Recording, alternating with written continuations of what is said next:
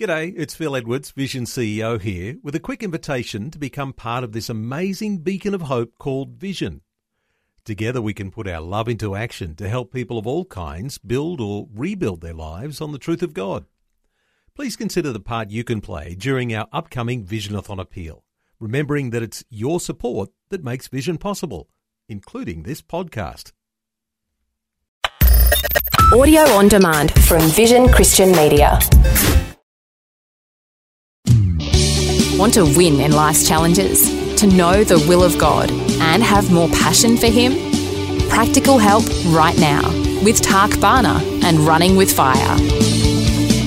Great that you could join with me today, and I hope for the rest of the week, I trust that you're finding these 5-minute recordings, devotions helpful, that just gives your day a kickstart, or whenever you might listen to it, it just, stirs something within your heart and, just gives you hope, encouragement, a sense of what God might be doing or saying in your life. I want to start today by sharing with you what I consider the best testimony I've ever heard. So it came by email, and this person said that they were impacted by some words that I said, and I said it in one of the services, and I said this: if you only can come to one church service a week, come to the prayer meeting. And he was shocked. The person was shocked that I would say, wow, even more important than a Sunday? And I said, the Bible says my house shall be called a house of singing. No.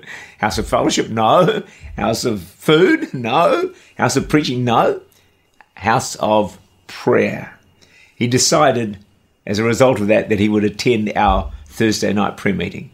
You're probably thinking, is that your best shot at a good testimony? Well, actually, yes. Why? Well, the reason is because only a lot more prayer in our lives and our churches is going to release the power of God for your breakthrough, for healings, for miracles, to revive a lukewarm church and turn the tide of our nation from falling rapidly away from God. It's the only way for your children, your grandchildren to have a strong personal faith. And it's the only way that we can not leave the next generation a legacy of a powerless Christianity. The time has come for you, for me, for the church to pray like never before. I read the story of this preacher's wife had a goiter just growing and so large she was having choking spells. So one day he's sitting on the stairs to the platform just worshiping Jesus with his eyes open. Would you believe suddenly Jesus appears to him standing 3 feet in front of him? Man, I wouldn't mind that experience. I'm sure you would like that as well. Probably scare the life out of us. But anyway, and Jesus speaks to him and says, I've come to answer your prayer. Then he said words this preacher would never forget. He said, I did this, son, just because you asked me. You don't know how I long to do things for my children if they would only ask me and believe me. I cannot answer their prayers unless they have the faith, because I cannot violate my word. Just because you pray.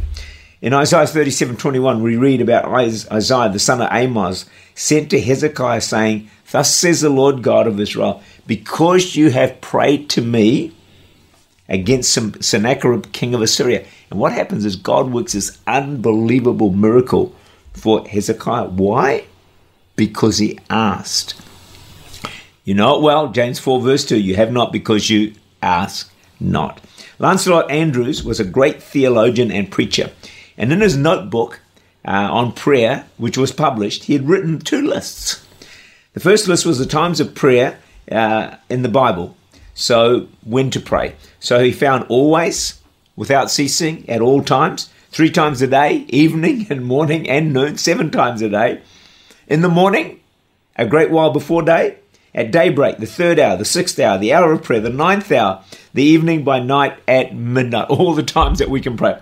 Then he wrote the places of prayer found in the Bible. In the assembly, in the congregation, your closet, an upper room, housetop, the temple, on the shore, a garden, on their beds, a desert place, in every place. 2 incredible lists worth reflecting on. And if I was to summarize what these two lists are saying to us. Pray without ceasing. Pray at all times. Pray anywhere. Pray any place. Pray any day. Pray without ceasing. If you do, it will absolutely transform your life, and you'll see more answers to prayer, breakthroughs, than you could ever imagine. Tak Bhana is the Senior Pastor of Church Unlimited in Auckland, New Zealand. For more information, to make contact or to listen again, look for Running with Fire at our website, vision.org.au.